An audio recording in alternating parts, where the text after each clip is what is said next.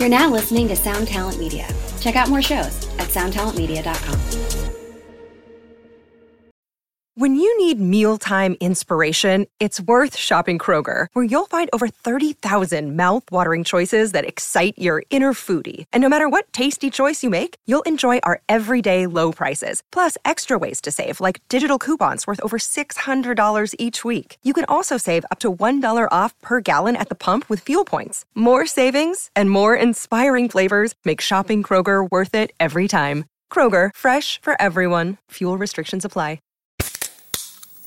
Hey, what's up, everyone? I'm Matt McGachy, the vocalist of Cryptopsy and the host of the Vox and Hops Metal Podcast, where I sit down with fellow metal musicians. We talk all about their lives and music while sharing killer craft beers. If you've ever wanted to sneak backstage and share a beer with one of your favorite musicians, well, Vox and Hops is the podcast for you. This week on the podcast, I had an amazing conversation with Morgan Lander and S.J. Jones about Kitty Pig. There is this episode and over 450 other ones to help you enjoy life, metal, and craft beer. So what are you waiting for? It's time to become a Vox and Hops head. Cheers!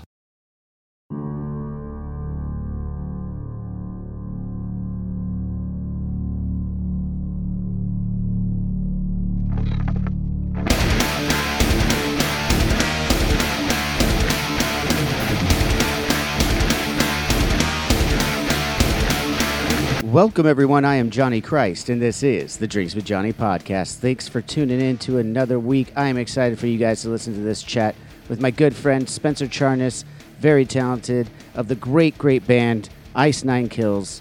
They got a new record out, Welcome to Horrorwood, The Silver Scream Part 2.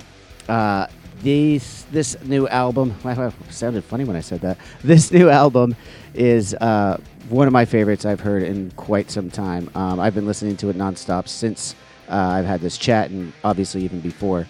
You could also check out something I didn't get into here is the clever clothing that Spencer does. It's really cool horror-themed stuff, as you could imagine.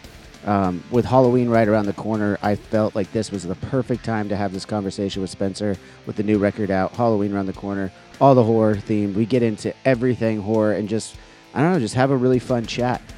Become friends with this guy afterward, and I hope that continues. If you guys want to listen to some more about Drinks with Johnny at the end, stick through. But without further ado, I bring you my chat with Spencer Charnas. So what's up, man? I'm so glad you're on this fucking show right now. I got Spencer from Ice Nine Kills on the show for a very special Halloween edition of Drinks with Johnny. I gotta say, man, I've just been listening to your new record for a week now, and I'm not gonna pretend like I've known about you guys for a long time. I'm just gonna be straight up honest. I just now learned about you guys. I knew the name. This is the first album that I've gotten into, and holy fucking shit, where have I been? You guys are fucking awesome. Well, thank you so much for that, dude. It means a lot coming from you. I've been an Avenged Sevenfold fan for a long time, so I'm just stoked that you love it, man. It's so great. I love the imagery, everything horror about it. That's why I was like, dude, I reached out to Charlie Besser and I was like, if you can get me someone from the band, preferably Spencer, to be on for the Halloween episode, we got to make this happen right now. Like, because we're going to release this and turn this right around on Monday, which I usually take my sweet ass time releasing these episodes. So really excited to have you here, man. Let's get right into the album. Welcome to Horrorwood Part 2, right? That's right. Yeah. I've always been a huge horror fan and a huge fan of franchises. So I knew that when we did the first one and we had some success with it, that right in line with, Friday the 13th Part 2, the Body Count continues, Halloween 2, and Scream 2, that we had to follow in the footsteps of the slasher gods and do a Part 2. Dude, it's so cool. I was listening on Octane about a week and a half ago, and I heard you on there talking about the new record and playing some songs from it and I was like, what the fuck am I listening to right now? And I love the backstory about each track had followed a different horror movie. And I hadn't seen the videos yet. I just watched the videos 20 minutes ago, by the way, for the first time. Fucking awesome music videos, and how they tie in together is so cool. But I first was just listening, and I was like, man, each song, like you got the Pet Sematary in there, you got Resident Evil, you got, of course, Chucky with the Batteries song. My favorite title is Hip to Be Scared for the American Psycho. I mean, that was such a good play on that movie. And then having my boy Jacoby, I'm good friends with Jacoby Shaddix, So having him on the song and then I saw the music video, and man, he nailed it. And even coming up with Paul right before you fucking hit him with the axe. I mean, like the throwbacks and the homage to the movies that you've done is so cool and so obvious that you're a big horror fan. And as I said, this is a Halloween episode.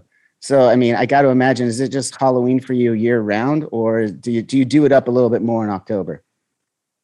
Honestly, our whole lives are pretty much Halloween. I've been into the horror movies and the holidays since I was a little kid. So October is just like that little added bonus, but it's kind of spooky season for us, 365 days a year. But then in October, it's like everyone kind of vibes us even more and gets our vibe because everyone loves Halloween around October. So we're always a little bit ahead of liking it year round.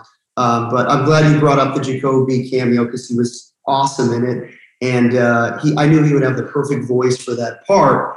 And it was funny because when we were doing the Huey Lewis part, we do like a little interpolation of Hip to Be Square. And, we changed the chords and it's a different key, but still because it was close, we had to actually run the part by Huey Lewis. So he had to watch the video and apparently he thought it was awesome and he signed off on it. So it's cool that in the credits it says written by Ice Nine Kills and Huey Lewis.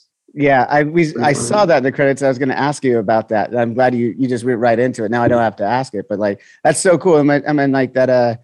Did you get any interaction with Huey Lewis, or is that just all through like lawyer camps and stuff? It was just through lawyers, but I think the song initially when it came out in the '80s obviously had no connotation or connection with American Psycho or horror or any violence. And then it sort of got this rebirth in 2000 when they put it in the film. And, obviously they talk about it in the book too, but it really came to the forefront when you actually have that scene, which is so brilliant, like the juxtaposition of this poppy 80s sound with this horrible axe murder. And so I think he was already a little bit softened to the song being, associated with something so violent. So he's like, yeah, fuck yeah, let's do it. It was different than being part of Back to the Future. So, I mean, that's got to change it up a little bit for him. When someone pointed out that cameo, I had no idea that he was in Back to the Future until very recently. I was like, you didn't know that all the songs Hip to Be Squared is played on Back to the Future. What was some of the other ones? Back in Time. That's the Power of Love. All that was all on the Back to the Future soundtracks. So funny. And another connection to Back to the Future. In Biff's gang, in Back to the Future 2, a very talented character actor named Ricky Dean Logan is in Biff's gang. And he was also in a couple episodes of Seinfeld and Freddy's Dead, one of the Nightmare on Elm Street movies. And he plays my lawyer in the interrogation scene with Bill Moseley. Is that for like the Rainy Day 2? Like where it's exactly. Just that first of all, there's so much funny shit that you guys throw in there when I'm watching back, like all the interludes, the ends of the video where they're going back to the crime scenes. We'll get into explaining that to those who don't know here in a second, but I just wanted to point out those hilarious little lines. Like, was that a director? Did you write all these sketches out? Like, how did these sketches come about? Like, I understand why they're there to paint this picture and tell the entire story and the concept of this record, but more specifically, when you're going to write it, is that something that you're writing, or are you having someone's help who's written scripts before, or where does this come from for you? So before we really started to write the music for the album, I devised a movie treatment that sort of encompassed the whole overarching story that we're going to be telling through the music videos and hopefully a feature-length film.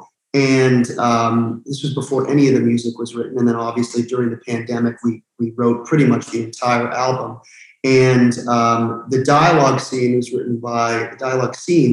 written by myself and a longtime collaborator, a guy I grew up with named Andrew Smith.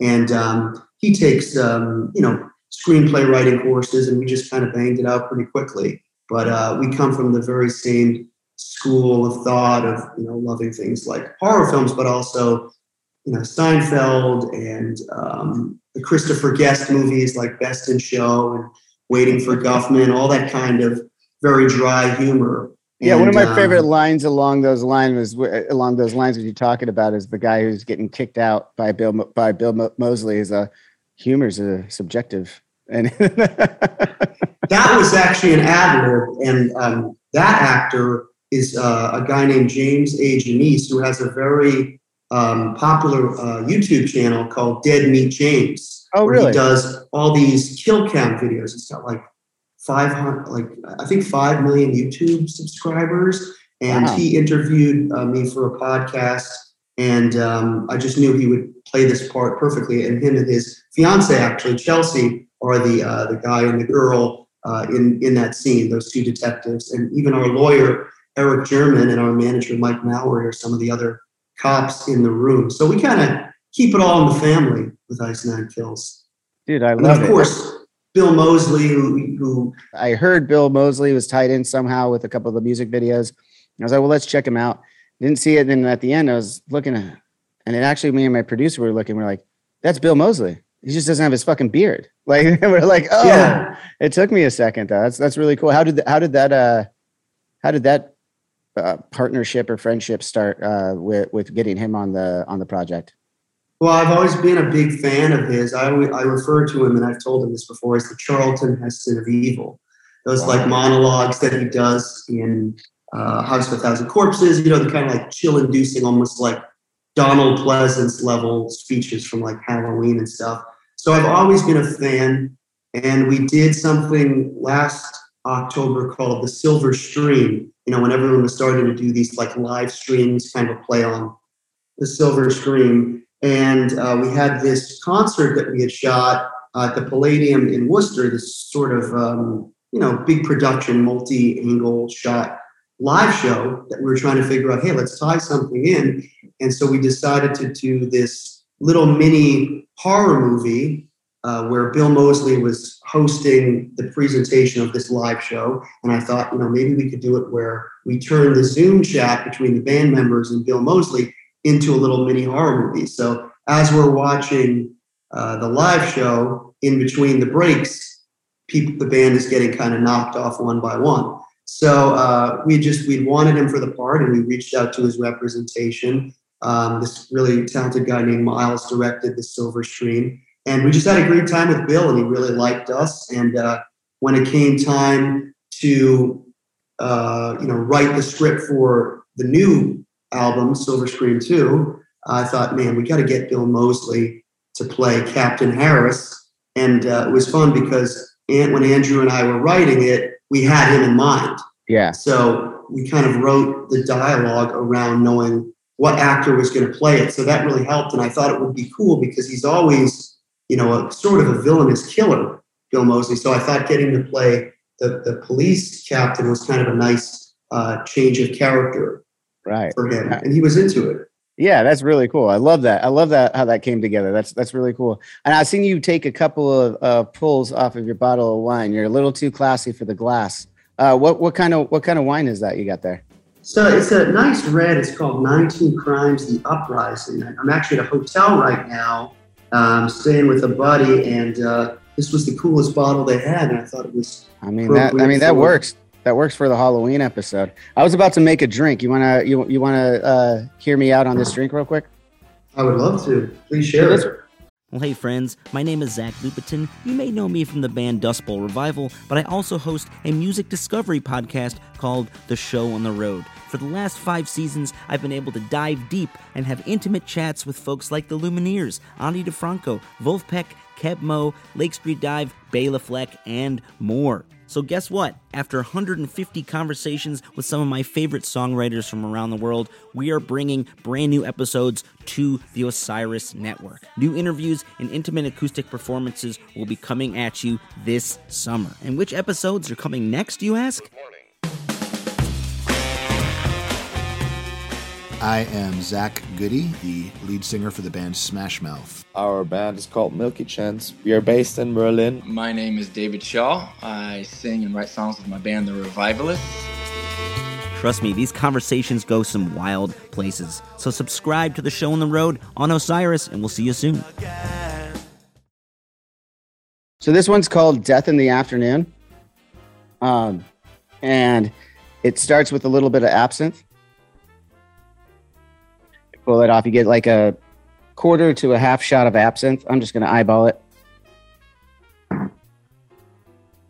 That should be about right. And then you just top it with champagne. That's how simple it is. And it's just called Death in the Afternoon, and it's an Ernest Hemingway favorite. That's awesome. Yeah, I just discovered it. It's pretty awesome. So I got this champagne that has been sitting in my wine fridge for a little while, and I figured tonight. It's in the middle of the fucking afternoon, and figured this was the time to bring it out. It's from Arnica Cellars in Napa. So. And you said it was Hemingway's drink of choice? He has a few drinks of choice. If you follow all of his quotes, he has quite a few drinks of choice. But this is definitely one of them. Well, maybe it inspired some of his greatest works, right? I mean, it does have the absinthe in it. And although the absinthe I have is probably not the same he was drinking, I'm hoping it's going to do the trick, right? Death in the Afternoon. I can get behind that. Yeah. Where is this hotel at? Where are you at in the world?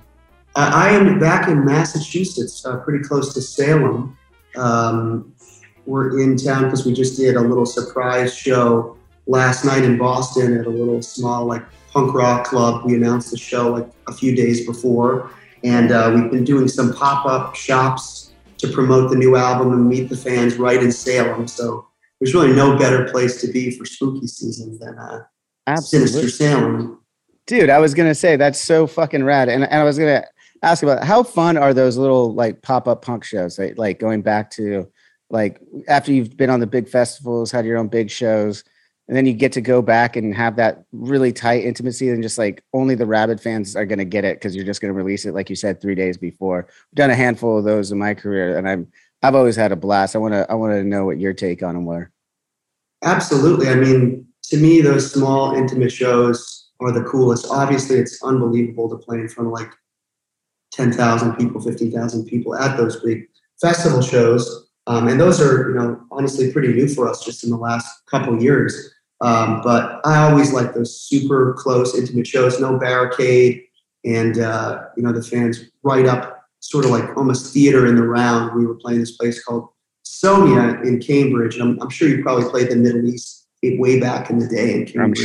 I'm sure. I've forgotten a lot of those names, but I'm sure we did. Yeah. And, it's one of those venues where like the fans can also be on either side. So it's just one of those things where it brings me back to the good old days, and even the way we were rehearsing for these shows. We were practicing at our bassist Joe's parents' house, which it just brought me back to the high school days. The only difference is people know about the band now. We're not playing at the VFW. Yeah, the VFW. Did you get some shows at the VFW? Oh man. We were kicked out of pretty much every VFW in the greater Boston area. We would get messages from the next day of the guy that ran the VFW that he was cleaning up blood in the bathroom for like an hour. It's good reputation building in those days. Yeah, well, I mean, if you end up being a horror band later, it works out. Oh, of course. And in those little like shows, I know for me, when we get to go back and do those more intimate shows, not shoes. They actually shoes. You get to put yourself back in those old shoes. But for me, I like to drink a little bit more heavily during those shows because it's more of a party. You're like having a party with your fans. What say you on that? I mean, do you drink during the shows very often? Definitely. For me, vocally, I like just kind of loosening up with some shots of whiskey before the shows. It got a little out of hand on one European tour. But, I seem to sing fine if I'm a little tipsy. It doesn't really throw me too much, but I couldn't imagine being, the guitarist or the drummer or the bassist. Your motor skills are a little bit, but, you're a pro. No.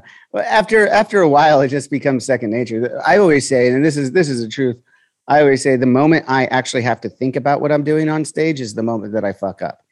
It's got to be so second nature that I'm just having a good time and everything's just flowing. And those are my best shows. Those are my favorite shows. Has been, not thinking about what I'm doing at that moment at all. The only moment is being there with the fans.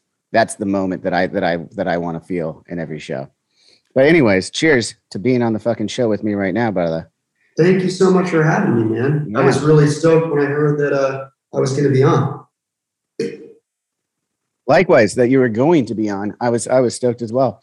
Because let me get back into this record real quick and why I have to say, and this is no bullshit, and everyone who knows me personally and probably can even gather from the guests I've had on the show, I like a lot of new rock bands. I like them just fine. But sometimes, I'm not going to name names, it starts to get they all start to sound the same on Octane, let's be real. And when I'm listening through and I hear something like your guys' new record or a new single come up on it, I was like, wait a minute, this is putting in some hardcore stuff. Yeah, we get the hardcore stuff. We get some of the not poppier, but catchier choruses that kind of remind me a little Panic at the Disco-esque in some spots. Darker, of course. But then you got the really cool things I loved when this record came out that sounded fun. There's a lot of the Oingo Boingo kind of bouncy ska stuff that just comes out of nowhere just for a second, and it's just like really fun. And then on top of it, to polish it all off, I could hear the intricacy of the band and what they're playing. Really, really great musicianship on this record. And I was just like, and a lot of times, as you know, you meet a lot of bands that try to put all this shit together, right? And they do an okay job. And I'm not talking shit on that, but this is the first time in a long time that I've heard something new that has encapsulated a lot of these different genres. And to me, that's why I'm just such a big fan of this record right now. Well, thank you so much, man. I think our bands both come from originally, we were a punk ska band. And I think you guys have a lot of roots in that, if I'm not mistaken. Oh yeah, we have each one of us had a punk rock band growing up before we got together and then did many Warped tours, and huge fans of all the punk rock dudes. Like that's like kind of metal was, I guess, my first love, because I didn't discover punk until middle school. But then once then, it's like metal, punk, they're just kind of there at all times for me. 100%, and that's the kind of stuff that I grew up on. I started the band after a Goldfinger show. I'm a huge fan of that whole scene, the Epitaph scene, and the last album we had Less Than Jake playing some horns on a part. We've had Real Big Fish come on stage with us. So I think that we have a lot of influences that maybe not a lot of bands that were necessarily put in the same category have. And I'm also a huge fan of musical theater, Les Miserables and Phantom of the Opera. Those are the kind of things that often I'm pulling from melodically. Melodically, I could definitely hear a lot of Phantom of the Opera. I'm glad you said that. That's like, there's a lot of that, like with the, I don't call them run-on melodies, but they kind of are in a way. Like they're still super structured, but to a lot of laymen, it just seems like this chorus is just, it's still hooky, but it just keeps going. It seems like a run-on, and I feel like that's a lot of Phantom of the Opera shit there. No, absolutely. And, you mentioned Oingo Boingo. I'm obviously a huge Elfman fan. All the scores from the Tim Burton movies and all the old classic horror scores like Bernard Herrmann and Psycho and Harry Manfredini that did Friday the 13th and John Carpenter. And as I mentioned before, and as you kind of pointed out, there's an element of tongue in cheek to what we do, and not taking ourselves too seriously, because a lot of these movies, whether they're intentionally funny or not, they are funny and cheesy, and so it's a little bit of embracing that. And it's always funny when I hear that criticism. Oh, that band is cheesy. It's like, no shit, man. You ever seen these movies? Like, you're not going to get it. But I appreciate you saying that, and it's really cool because we were listening to a lot of Avenged Sevenfold records. Drew Falk, our producer, would put the records on, and we love the snare sound that you guys always had. And when someone mentioned to us recently that like they thought that this was kind of like our City of Evil, it was just like such a high compliment to us. So it's kind of serendipitous that we're talking right now. Dude, I wouldn't disagree. I mean, as I said, I barely have gotten back into your back catalog, and I don't want to come on here and pretend like I've been the biggest Iceland Kills fan from the beginning. That's not what I'm going to do, because it's going to be real. I just heard the fucking new record. So like, it's fucking awesome. And that's what I'm here to talk to you about. And I want to get to know you more and get to know the back catalog. But I mean, I don't know much. As I said, I don't know much about the back catalog, so I couldn't compare that and make it your City of Evil. But I will say, this record is going to blow the fuck up, in my opinion. Like, if it hasn't already in the first week, it's going to continue to grow, because I'm listening to it, man, and I don't hear anything else like it out there right now. Well, that's so nice of you to say, and I'm really blown away by the reaction to it so far. Like, we thought it was great, we thought it was really cool, but to see it really, connecting with the horror and the metal community is just so awesome. And anytime we hear that we've exposed people to certain horror movies, because obviously, on the first album we covered the Godfathers of the genre. We couldn't do a horror album without doing Michael Myers and Jason Voorhees and Freddy. But I really get the kick out of putting some of the more obscure slasher movies that I like Silent Night, Deadly Night, about a killer Santa Claus, or My Bloody Valentine on this record. And you had Corpse Grinder guest on that one, right? Yeah, and that was awesome, because we wanted tip our hat to the forefathers of gore death metal, and who more fitting than Cannibal Corpse, right? And right. He just slaughtered the performance. Dude, it's a great song. That was one of the ones I heard on Octane. I heard you talking about. You attribute it to probably your heaviest song or most scathing song of something along those lines. And I would agree, listening to what I've heard. Let's get into another couple of the features on this, though, too. Like, you had a good friend of mine, Brandon Saller from Atreyu, on the song for that's the homage to Hellraiser, Pinhead, correct? Yes, and he actually co-wrote the song with us. He provided the chorus melody, and I've always just been a huge Atreyu fan. As soon as you hear his voice, it's just like he sounds like Pavarotti of metalcore to me. He's got this big voice, and we did a tour with Atreyu a couple years ago, and him and I hit it off. We jokingly talk about how we're going to do a side project about Adam Sandler films called Happy Gilmore. So we thought, oh my God, you have to do that. That would be. I know. I'll play bass. I'll come. Yeah, and play bass. Dude, let's do it. It'll be a super group. It'd be super fun. And Killy Madison. I mean, there's plenty of stuff. Oh yeah, we'll come. No, there's enough of them that you could have a different album title for it. We got to come up with the ultimate band title, and then you got to have all the albums like that come out like that. Dude, the Beheading Singer. The Beheading Singer is brilliant. There's the other one. See, then you incorporate some horror into it. See, I knew we'd get along just fine, Spencer. You got that fucking good humor. I love it. Speaking of, going back to that humor, though, real quick, I wanted to point out another thing. Is like, what was the line? Something about being a Jewish metal band or something like that. Yeah. Are you guys Jewish? Two of us are, yeah. Okay. So I imagine Kiss is a big influence. You got the whole. Oh yeah, Gene Simmons. Yeah. And that goes back to Ricky Dean Logan, who says the only confession that my client will be given is to his priest, and that happens every Sunday. And then jump over to the other guy. I thought they were Jewish. So that line was actually written by our manager, Chris Nilsson, who's got this really witty sense of humor, and you'd love him too. He's one of us. Yeah, I love everything about it. It just made me think as you were talking about it. So there's you have 4 videos so far that you've released that follow in line with this concept, right? Are you going to be doing it for every song on the album and follow up on that? Are you filming them all at once? Are you filming a couple at a time, or are you just filming them and keep coming back to the same actors? Well, we filmed everything that you've seen so far is everything we filmed right now. So we just got to go back to the label. Hopefully they break out the checkbook. They've been absolutely phenomenal.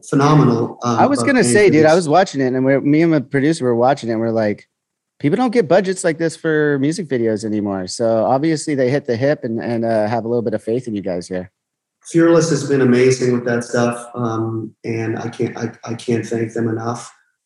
We filmed kind of 2 of them at the same time, but we filmed all of the detective stuff in one day. So all the stuff you see with Bill Moseley, all the stuff with Dead Meat James and Ricky Dean Logan, that was filmed in a studio in LA.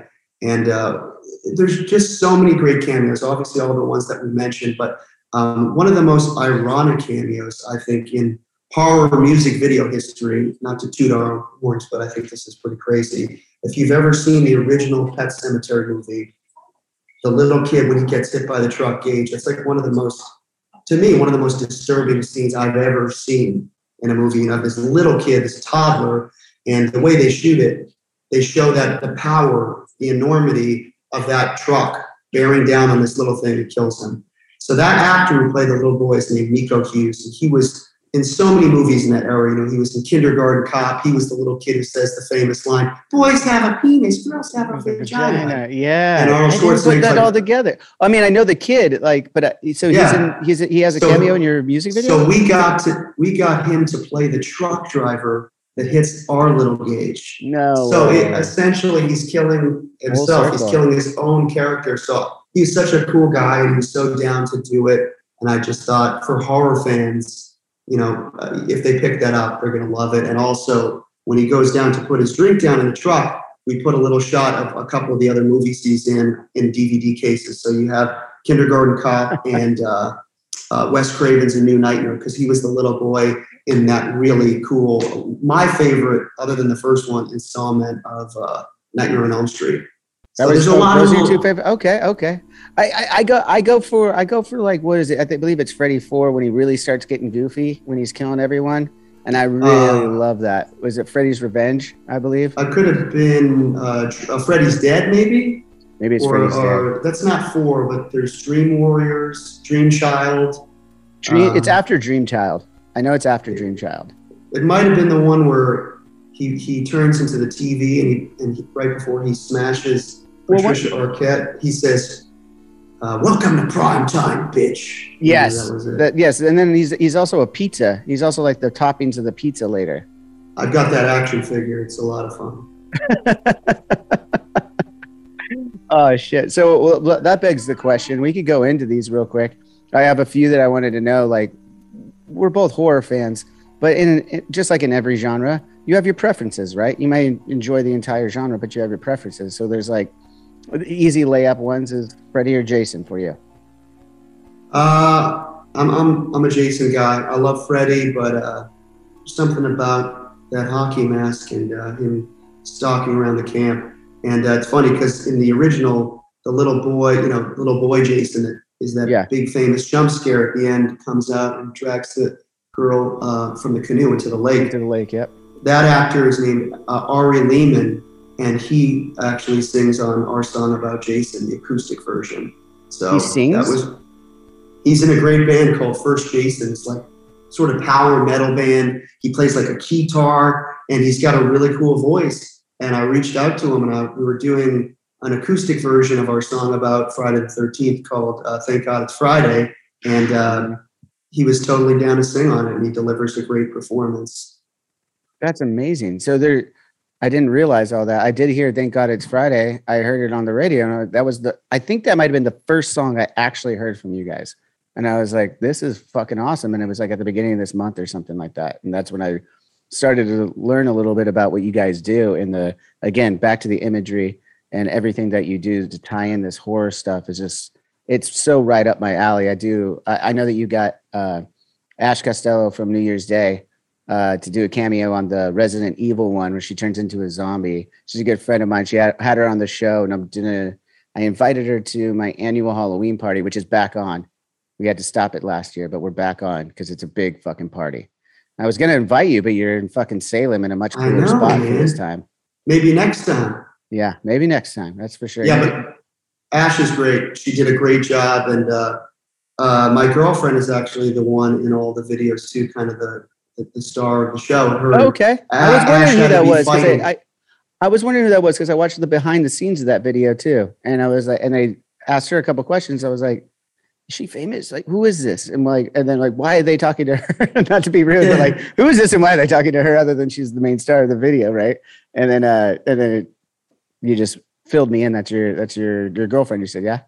Yeah, and her and Ash were just troopers, just rolling around, stabbing each other with fake scissors for about 3 hours and bleeding all over each other. So yeah, they were troopers. Troopers, yeah. I mean, a couple good-looking girls stabbing each other and bleeding all over each other. It wasn't bad for the crew to watch that, right? What's not to love? Right? Pure entertainment, right? How long you been with your girlfriend? A long time, almost 10 years. Oh, wow. Okay. So Yeah. is she like the inspiration behind this 28-year-old fiance that you've apparently murdered? That's right. And it saves money on the actors. Kind of got like a Rob Zombie, Sherry Moon kind of thing going on. I know. She's awesome. Great. She's great in it. And just have to make sure we don't show her parents any of these videos. Oh, is it? Would this be a bad thing for the in-laws? No, I'm just, seeing her die so many times, it's got to be a little bit disturbing to them. But the whole premise of this overarching story where, I'm being sort of, crucified by the DA because they don't really have that much evidence. And the evidence of my guilt is that I'm in this sick, twisted fucking metal band with all these evil lyrics. It came from, me thinking like, if Rob Zombie was ever under suspicion or like a person of interest and they didn't really have enough hard evidence to link him to the crime, don't you think the DA would probably at some point, well, look, it's right in his lyrics. Look at these fucking movies he's making. He's twisted and he lost the reality button. So that's what got me thinking about this idea for this sort of overarching story with the album. I love that story right there of what your muse was for that, because that's you put yourself in a perspective rather than like just I don't know. Creativity could come in so many different ways, right? As you know, like sometimes it's something stupid like a couple of a phrase, and you're like, oh, that phrase is brilliant. I'm going to write a song revolving around that phrase, whatever. But you put yourself in a perspective of another person, and was like, well, how would that pan out? And like that's more of a storytelling vibe and overarching story, and I really respect that. I think those are two very different ways of getting your muse, and I think that's a really cool way. It shows where you are in life, and I think that's really cool. Thanks, man. And also like, going back to the West Memphis, a real case that happened, the West Memphis 3, those guys that were sort of again, to use the word like crucified, it was sort of a wild witch hunt for the killing of these 3 young kids, and they didn't really have any evidence against them, but the kids wore black clothes and they listened to Metallica and they were the outsiders, and they sort of got railroaded because of that. And that was also something else that I was thinking about in terms of the trial portion, which, I hope to cover in the full-length film. No, I'm excited. I didn't know that there wasn't even an idea for a full-length film on it too. So we got to get you in one of the videos now. Dude, I would fucking love it. Are you kidding me? That'd be so sick. I would absolutely kill it. So just so you know, like not to toot my own horn or anything. Yeah, we got to get you in the next one. 100%. Dude, I'd love to. Yeah, hit me up. We'll stay in touch after this chat. For sure. Yeah. Hit me up. I'm down for just about anything. Me and Sinister Gates. I'm stealing his line actually. Is I'll try anything once. So it's I like that. It goes a little deeper than that, but you get the idea. I like that. It's a good mantra. I'll try anything once. Rock and roll. But then you always open yourself up to your group of your guy friends. They're like, anything? Like, anything. I'll try anything twice. Anything? You'll try anything twice. Oh, there's Spencer one up in me. There you go. I never heard that before. I think I'm going to start using that now. Yeah. Let's go back to comparisons so we could get to know each other's horror ideas a little more. One of the ones that I thought was really funny that my producer gave me was Insane Clown Posse or Attack of the Killer Clowns. Oh, well, I think they may have buried the hatchet, ICP and Twisted, but I'm good friends with the Twisted guys. So okay, just on a cellular level, I have to go with Killer Clowns. I don't have a dog in the race per se, but I'd still go Attack the Killer Clowns because that's a fucking amazing movie. Of course, incredible movie. And I actually really do know a little bit about how magnets work. So I want to make sure I let everyone know that I did go to school for a little bit of time and I did learn how magnets work. That's perfect. And I remember it was directed by the Chiodos brothers, and I remember that band Chiodos, hearing that's how they got their name because they were originally the Chiodos brothers. So there's always that overlap with metal and horror at some point, Oh, absolutely. It goes hand in hand. That's why going back to the comparisons, and I don't like to name names because it doesn't do anyone any well, but there's been a lot of bands who have tried this overlapping horror with metal and stuff, and on I haven't seen it on the consistent basis that you guys have done, like really gone all in with it, especially on this record and doing an entire concept on it. It's usually just a couple songs here and there. And I feel like that's maybe what has set you guys apart in actually achieving something that other bands have tried to do. They just may not have done it as well. And, you know, how can you speak on that? Like, you probably dabbled with the idea a couple of times before you decided, I'm going all in with this horror metal concept. Well, we started the idea of doing concept records with 2 albums back. We did an album that was basically on horror literature, and it was called Every Trick in the Book. And it all started from, you know, me writing a song about Jekyll and Hyde, you know, called Me, Myself, and Hyde. And it was the first time I'd ever decided to base our songs off an already recognizable thing, you know, that already had sort of a built-in following. And we tried it on this one song, and it seemed to really pique people's interest, you know, something that got people talking, like, oh, there's this band that does what? And we did it for that whole album, Every Trick in the Book. And at the end of the day, it was just so much fun, you know? You know, we did a couple of Stephen King books. We did The Exorcist, which of course is a film, but it's also, you know, originally a novel. And it just seemed like the next logical, natural step to go into film. And other than music, films are my other great passion, great love. And at the end of the day, it was just so fun to do this kind of writing, because I know these films and these characters so well, and I'm a nostalgic kind of guy, and all this stuff kind of brings me back to my childhood and watching these movies for the first time, and the feeling that I got seeing Scream in the movie theater when I was a little kid, 11. You know, I had already been a fan. Franchise. Love the Scream franchise. So the good. Best. And I was already a big slasher fan, but I was too young to have seen Friday the 13th in the theaters. And I was born in 85. And when I was there in the theater watching Scream in 1996, and I saw the killer talking about Jason and Michael, I was like, this is going to be my favorite shit of all time. The guy on the screen, the killer, is talking about these other killers. Well, not to mention the geek in the Blockbuster video too. I mean, Jamie Kennedy. Randy. Yeah. And it's to your point, it's such a cool concept that there's these guys geeking out about the same stuff that I geek out about. And then there's also another killer on top, like to your point, and they're like using that whole idea. I mean, Wes Craven absolutely killed it on that concept.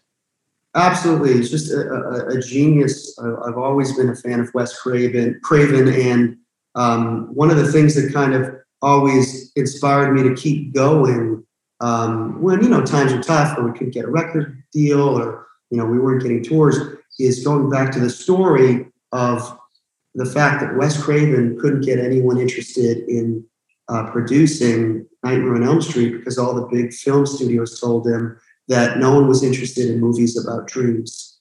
So he went on to partner with this other very small studio, and they produced Nightmare on Elm Street. And that studio was New Line Cinema, which became, you know, Lord of the Rings, a multi-billion-dollar corporation, and was, you know, has been always referred to now as the house that Freddie built. So Wes Craven has that kind of punk rock DIY attitude that always kind of kept me inspired when, you know, the band wasn't doing so great. Well, no one believed that Freddy Krueger would be anything. So it's always a cool story that I go back to. Yeah, I love that. That's a really cool. That's a cool one to keep your focus, right? I mean, that's a rad one to go back to. You mentioned Scream, so I got to bring up. I mean, I think I already know the answer to this one because we just went off about Wes Craven and Scream, but it's a good segue. We go Scream or I Know What You Did Last Summer. Scream, 100%. I like I Know What You Did Last Summer a lot. And if you think about, you know, the relationship of Halloween to Friday the 13th, you know, even the writers of Friday the 13th have unashamedly said that, you know, we were just trying to knock off Halloween. We're trying to rip off Halloween because it came right in its wake. So I Know What You Did Last Summer is kind of that to Scream. You know, it came out very soon after. Kevin Williamson, who wrote Scream, worked on the script. But yeah, Scream is like my all-time favorite. And we actually did an acoustic set in Stu's house, the end of Scream, that big party scene. We did this event called Scream Comes Home, and the house is exactly as it was in the movie. And we played a little acoustic set in the garage where Rose McGowan's character dies. Yeah, she gets caught in the dog door that comes out. It's funny. So you've been to that house. I just saw on David Arquette's Instagram last month that it's now open for Airbnb. Yeah.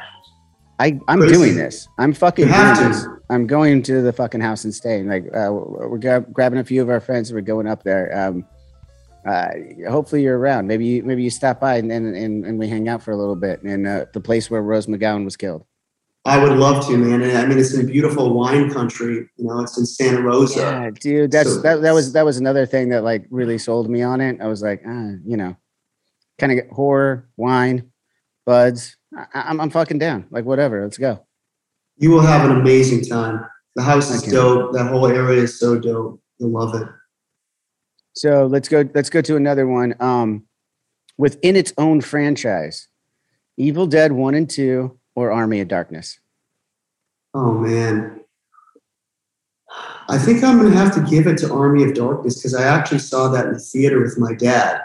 You saw Army of Darkness in theater? Yeah, I think is that 94 or is it even earlier?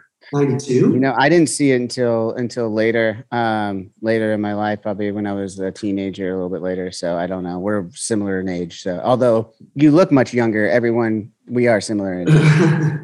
It's the lotion. I use a lot of, like Patrick Bateman. I use lotion, but it's not on my face. There you go. With the tissues and whatnot. My cock looks super young. Let me tell you. Yeah. Look a day over 25.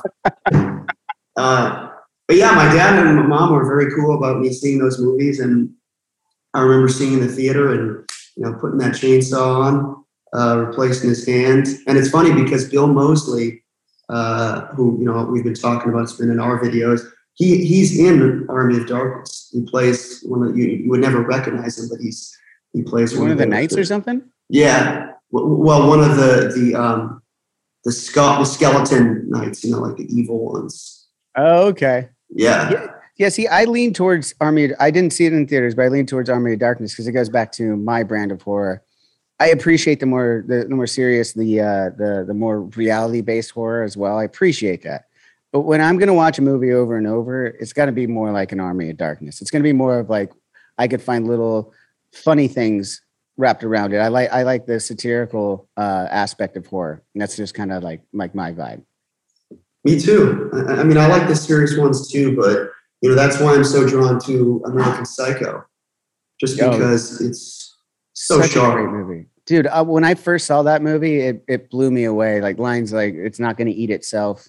It's like it's so brilliant. And then like, remove your dress. I'm going to call you Sabrina.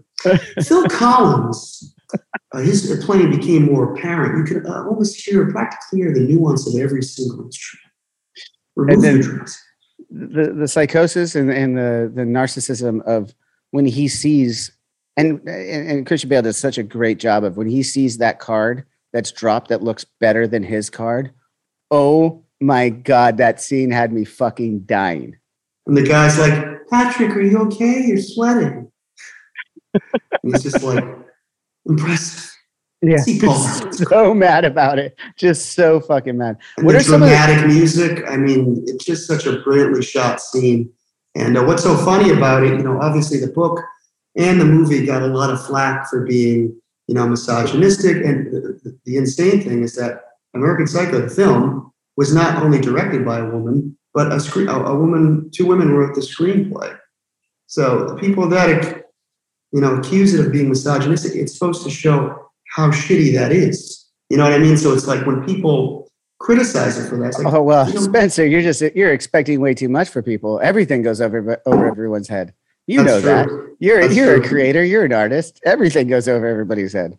I saw one of the funniest things about our album that went over. This guy said he was giving the album a bad review, and he was talking about the part in our American Psycho song about when I'm doing Huey Lewis part, and that he was like, yeah, he's talking about his own band and talking about how great their influence. It was the most narcissistic thing I've ever heard. I'm like, thank you, sir. Good night. He got it on a very low level. He understood a little bit of, but he just didn't get the joke or the homage, which has so many more layers. So he's a crust kind of guy. He doesn't deal with everything on top. It was so funny. I loved hearing that. I was like, that is pretty good, man. Sometimes you get those great ones. Those are the fun ones. Like when someone like goes out of their way, have you seen this review? This one's fucking hilarious. Those are the ones I love. You gotta laugh at it, and also it's like, you just obviously have to have a thick skin. And for me, it's like all the movies that I love, most of the horror movies, always got shat on by the press. So it's like, keep them coming. It's just funny to me. I love it. Yeah, well, even like I watched the new Halloween Kills last week. Have you seen it yet? Loved it. I loved it as well for numerous reasons. So it starts out right where we'll fucking give away the plot. You guys have had plenty of time to get Paramount and fucking watch it. So it starts out and it picks off the other Danny McBride produced one from the last one, and it starts off like pretty fucking serious and like I'm like, okay, this is gonna be rad. I noticed as I hit play, I'm digressing here a little bit, a 49% on Rotten Tomatoes. And I was like, okay, I'm probably gonna like this movie. And then it continues on, and then it continually got further and further away from the actor's plot and the editing in it, that I was like, now it's feeling like a horror movie. I was like, yes, now, like you guys, it was a little polished for the first 20 minutes, but then now we're really starting to feel like a horror movie again. And that's when I was just, moments where you start laughing, the chick pulls out a gun, the door gets slammed, and she still manages to pull the trigger and shoot herself. Like, it's that's like, so good, that's a fucking horror movie. That's what I want to see. And then, of course, Mike Myers having the burnt up side of his face and stuff. Like, I mean, what was your favorite movie out of the Halloween franchise? I mean, we talked about Rob Zombie doing it. Now we're talking about Danny McBride, John Carpenter. Not necessarily the directors and creators of it, but which one really spoke to you out of all the movies? Because I have the one in my head. It's so hard to say. How the original Halloween was the first horror movie I ever saw. When I would go to the video store as a little kid, drawn to that aisle that said horror, and the VHS covers drew me in, and especially that pumpkin with the butcher knife. What is this? I want to see what the hell. Can you see that? You got it, man. I don't know if anyone can see that. Sorry for me to know what the camera's picking up these days. But yeah, that imagery drew me in, and so I have a great affection for the first two. I kind of always think of 1 and 2 as one and the same, just because it's the same night. It's in a hospital, like everyone. 3 I couldn't stand initially. I appreciate it now as its own horror movie, but it doesn't have Michael, so I was never really interested in it. It's so hard for me, but I think I always got to go back to 1 and 2. 6 to me, I love The Mask. That's like where they started to get The Mask right again, because 4 and 5, The Mask was so whack. True. I really loved H2O because it felt very Scream-like. Kevin Williamson kind of devised the story, who wrote Scream. Totally agree. And the return of Jamie Lee Curtis at the time. So great. I hated Resurrection. That's the only one that I loathe. It was like the one with Busta Rhymes, and it was just like a found footage piece I of love shit. Busta Rhymes, but I don't think I've seen this one. I might have avoided it, but because I love Busta. I don't know about you. I love Busta too. I love Busta in movies too, like Higher Learning. He's so so good. Yeah, he's so good, but it just wasn't. It wasn't right. What was the Snoop Dogg movie? I rented a Snoop. I'm sorry to digress. Yes, Bones. That movie. So we're a year removed from each other. I'm 36 or 35, 84, 85. We've been talking about the VHS covers and going and renting these movies. For me, it was like a weekly tradition. I went with a couple buddies, and we literally just, this looks ridiculous. I have to get this horror movie. Let's go back and have some pizza and watch this horror movie. And that was like the weekly thing that we did. What was it for you? Did you have a similar experience? Renting the videos just based on, as you said, based on the cover, but like sometimes you go for, this movie looks cool, and sometimes you go, this movie looks fucking ridiculous. I want to get this one too. No, absolutely. I mean, I always would frequent my local Blockbuster and some of the other local mom and pop shops. But I think always I fondly remember vacations to Florida, to Boca Raton. I would go on with my cousin's family. And every night, that was the ritual, to go out and pick out the next Friday the 13th. But I think I remember my uncle got in a lot of trouble because I think we were like super, super young, and he let us watch the Texas Chainsaw Massacre Part 2. Ooh, and Part 2 is the worst one. The Part 2 is like the craziest one. I was just talking to Tech Knight about this yesterday, who's done some stuff with you before as well. I literally just had him on the show yesterday. It'll release after this one. But we were just talking about how fucked up the second one was, even in comparison to its own franchise. So fucked up. I mean, and like the whole yuppies death scene in the car.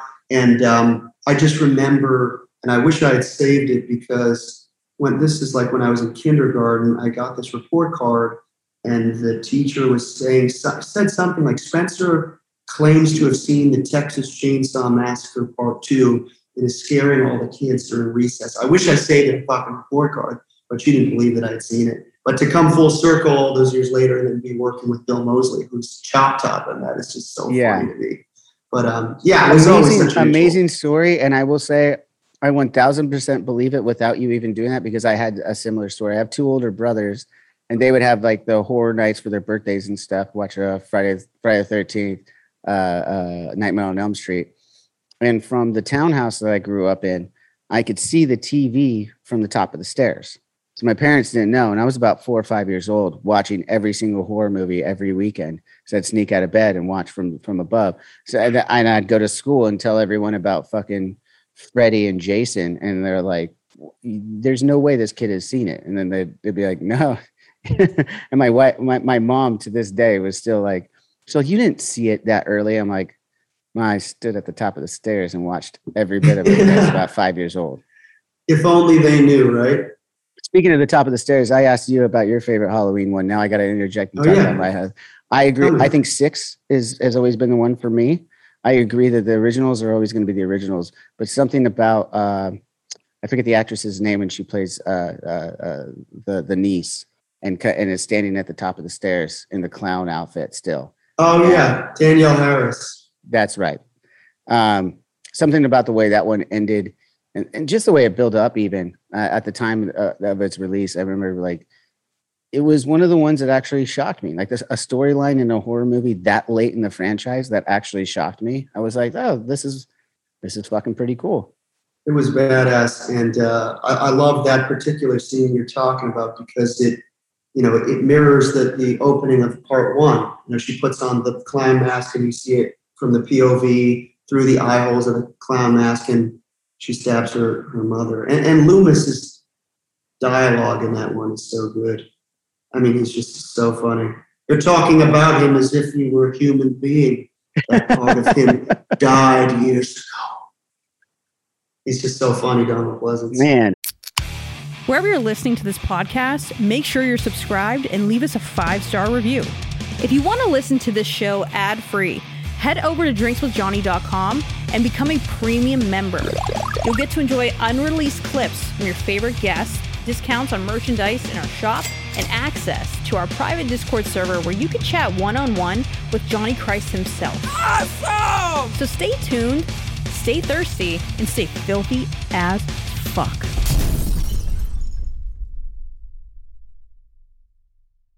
We definitely need to hang out because you're reminded, like, as I'm talking to you, and we're having this virtual hang right now, I'm realizing, number one, you know the quotes way better than I do, so you're even more of a nerd about horror than I am. Number two, it's bringing me back. Like, as you're quoting it, I'm going like, yeah, that was the fucking line. Like, it's back there somewhere. It's back there fucking somewhere. I've drinking most of it away, but it's back there somewhere. Yeah, man. I was always the kid among my friend group that quoted all the movies verbatim, and not just horror, like all kinds of movies. And I got one that I quote to an annoying level. No one wants to watch the movie with me because I quote it before every line before it happens while you're watching the movie with me. What is it? Tombstone. I don't know that one as well as you do, but that's got some. What's one of the ones for you? What's one like, what's a movie that people can't stand to watch with you because you can't help but quote it as you're watching? Oh, A Few Good Men, the whole courtroom scene. Wow. What are we going to discuss next, Danny? My favorite color? I mean, that whole scene right there. I mean, we got time. You can just go through the whole scene right now if you want. We'll just do the whole scene audition. right now. Well, I'll clip it out later as Spencer from Ice Nine Kills gives us A Few Good Men reading. Yeah. All I'm saying is that you were leaving for 2 days. You packed an overnight bag and you made 3 phone calls. Private Santiago was leaving for the rest of his life, and he hadn't packed a thing. He hadn't called a soul. Can you explain that? My answer is I don't have the first damn clue. Maybe he was an early riser and liked to pack in the morning. And maybe he didn't have any friends. That's all I got. Scene. Oh, brilliant. Thank you so much. The man is hired. He's 20 years too late for the job, but he's definitely hired. I appreciate that. If they do a remake, I'd love it's longer than 20 years, actually. Now that I just did the math in my head, like I just threw out 20 years and I did the math in my head. A Few Good Men was a lot longer than 20 years ago. I think so. That might have been 90, 91. It's early to mid 90s. I don't have it up to, that's the difference of running this show myself. I don't get to go to like some guys sitting on the, wait, hey, when is it? Yeah. It's 92. Like a Baba Booey. 92. It was 92. So it was a year after the Black album. Oh, there you go. See that? Then I know time. Yeah. And I'm sure Colonel Nathan R. Jessup was a huge Hetfield fan back then. Who wasn't? Who wasn't, right? Who isn't to this day? I mean, have you seen the performances? Any clips from the performances of Louder Than Life and the Aftershock festival that Metallica just headlined? Like they did. We played the night before, and I woke up in the morning and saw all of their pyro set up, branded with the Metallica. It wasn't just rented gear. Metallica obviously has their own pyro, and I was just like, God, that's the dream. Got to get to that level with my pyro. Have you had the pleasure of meeting any of those guys yet? I've never met them. I did see them on the Load album cycle live in Boston at the Garden. I saw that same fucking show in LA at the Forum. That was my first. I was 11 years old. It was my first ever real concert. Was Metallica on the Load tour with Korn as main support. Oh, I didn't get Korn. So maybe it was a different tour of the same album cycle. It might have been. Well, they do legs like at the time. They just go out. They go across the world like that. But they mix in different legs. Now that we've both been in the industry, you understand that. But So who was main support for? Unless we got there late and I missed Korn. But from what I remember, there was like no opening support. But I do remember like there was something where they pretended like all the lights went off and then some like working lights came down and they did the rest of the set like that. I don't know if that happened. No, that was exactly what happened. They had like the pseudo stunt guy climb one of the scaffoldings and then they blast off pyro and he falls over and like they stop the show for a second and then James comes out with the one light and he's like, oh, is everyone okay out there? And he starts talking about it. And then they move the big ass stage to this really small, intimate little lit thing in this very center of the arena. And I've always loved that moment because I was like, this is one of the coolest fucking things I've seen in so long. Or ever. At that point, I was 11 years old. That was the coolest fucking thing I've ever seen. We're soulmates here. We've seen all the same shows. Yeah. It's like, and I remember that night so vividly. I remember like Lars coming out in his underwear or something. He's drinking a beer, kind of looking around. That's what he did, he takes his seat, and it was just like, man. And that must have been what? When did Load come out? 96? 95? Yeah. Fuck. Well, I'm 36. I was 11 then, so. Yeah, 96. Someone else do them. Yeah, because I was born 84. It would have been like 95, 96, yeah. And Until It Sleeps, that was at the time when they had taken the hiatus, and every one of my dad who raised me on metal and all of his friends, all long hair metal fans. Like as soon as you cut your hair at that time, you were no longer metal. Like that was the thing in the mid 90s. If you cut your fucking hair, you were not metal. So Metallica comes back out. What's that? They got crucified. They absolutely did. It's like the songs are trash. And like now you go back and it's like Load and Reload. still constant songs in the set list because people fucking love them. I mean, Until It Sleeps was an amazing fucking song when it came out. Like I was blown away. Like, of course I loved Metallica for their stuff before, but like when Until It Sleeps hit, I was like, how can anyone deny that Metallica doesn't have it anymore? Like they only went I agree. And it was so funny. They'd only been on a hiatus for like 6 years. I think we've been on a hiatus for 4 years at this point. So it's not that big of a deal. And you guys already have the short hair, so you're ahead of me, right? Well, my short hair is by necessity.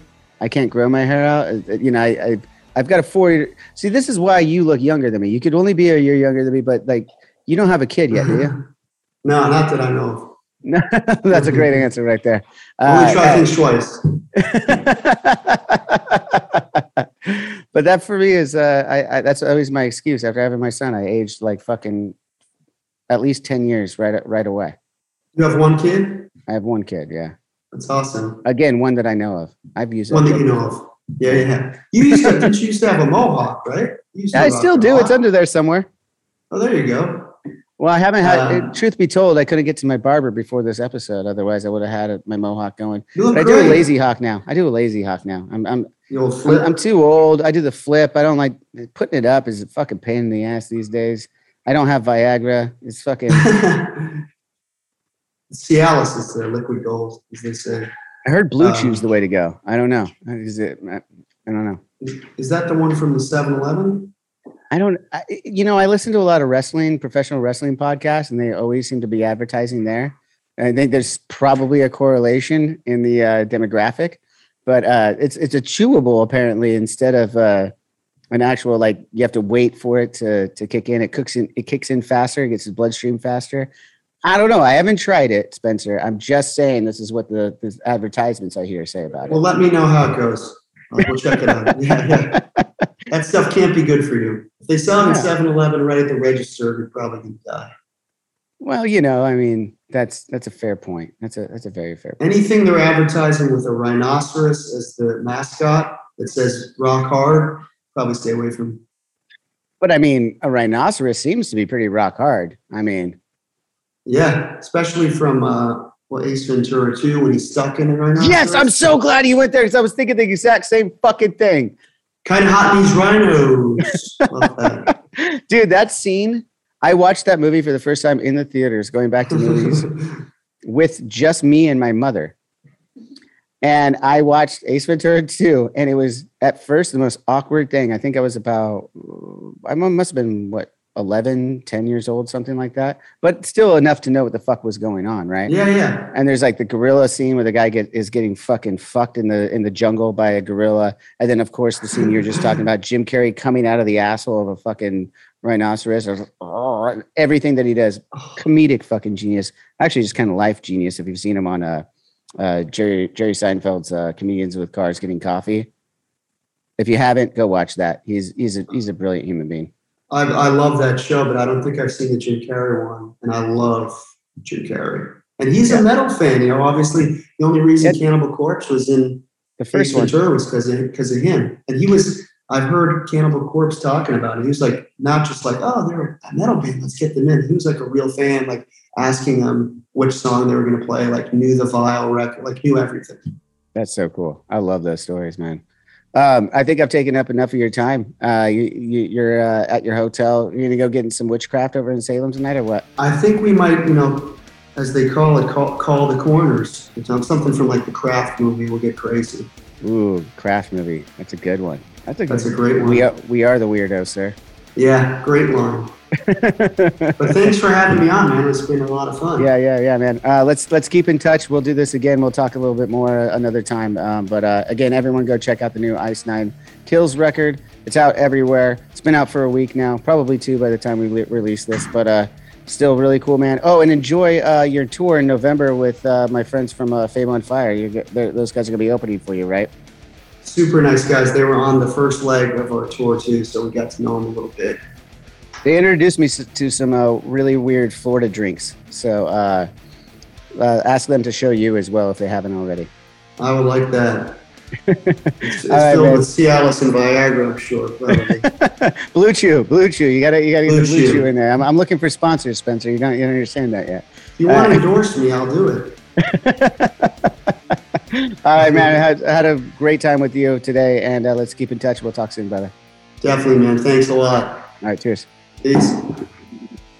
That'll just about do it for this week's episode of Drinks with Johnny. Thanks to Spencer for being on the show, and thanks to you all for listening. You guys can go check out some more of Spencer and the band Ice Nine Kills coming around. They got some tour dates in November, it looks like.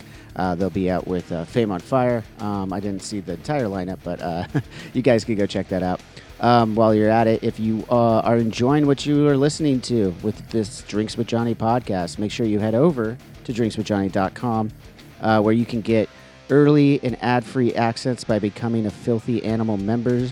You also get access to our Discord that has been so much fun. We're about to do our first annual virtual Halloween party on this Thursday.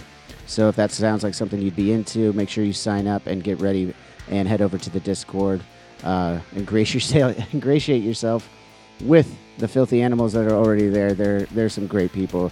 I'm having so much fun checking in on them and having some really fun chats. So that sounds like something you want to do. Head over to drinkswithjohnny.com and sign up to become a Filthy Animal.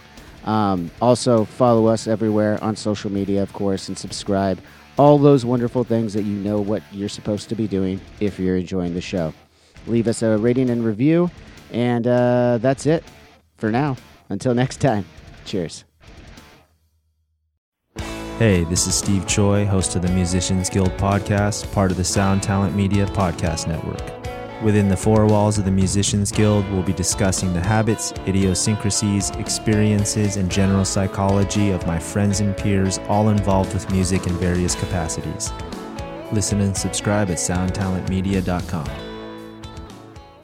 Hey everyone, this is Tuck from Fit for a King, an off-road minivan. Every week I bring you fun interviews alongside your favorite metalcore entertainers with my new podcast, Get Tucked. Join me every Monday with bands like Counterparts, Crystal Lake, like Moths to Flames, and many more. We play unsigned and undiscovered bands, deep dive into each artist's history, and of course provide the greatest breakdowns in current metalcore. Tune in to Get Tucked every Monday, out now through Sound Talent Media.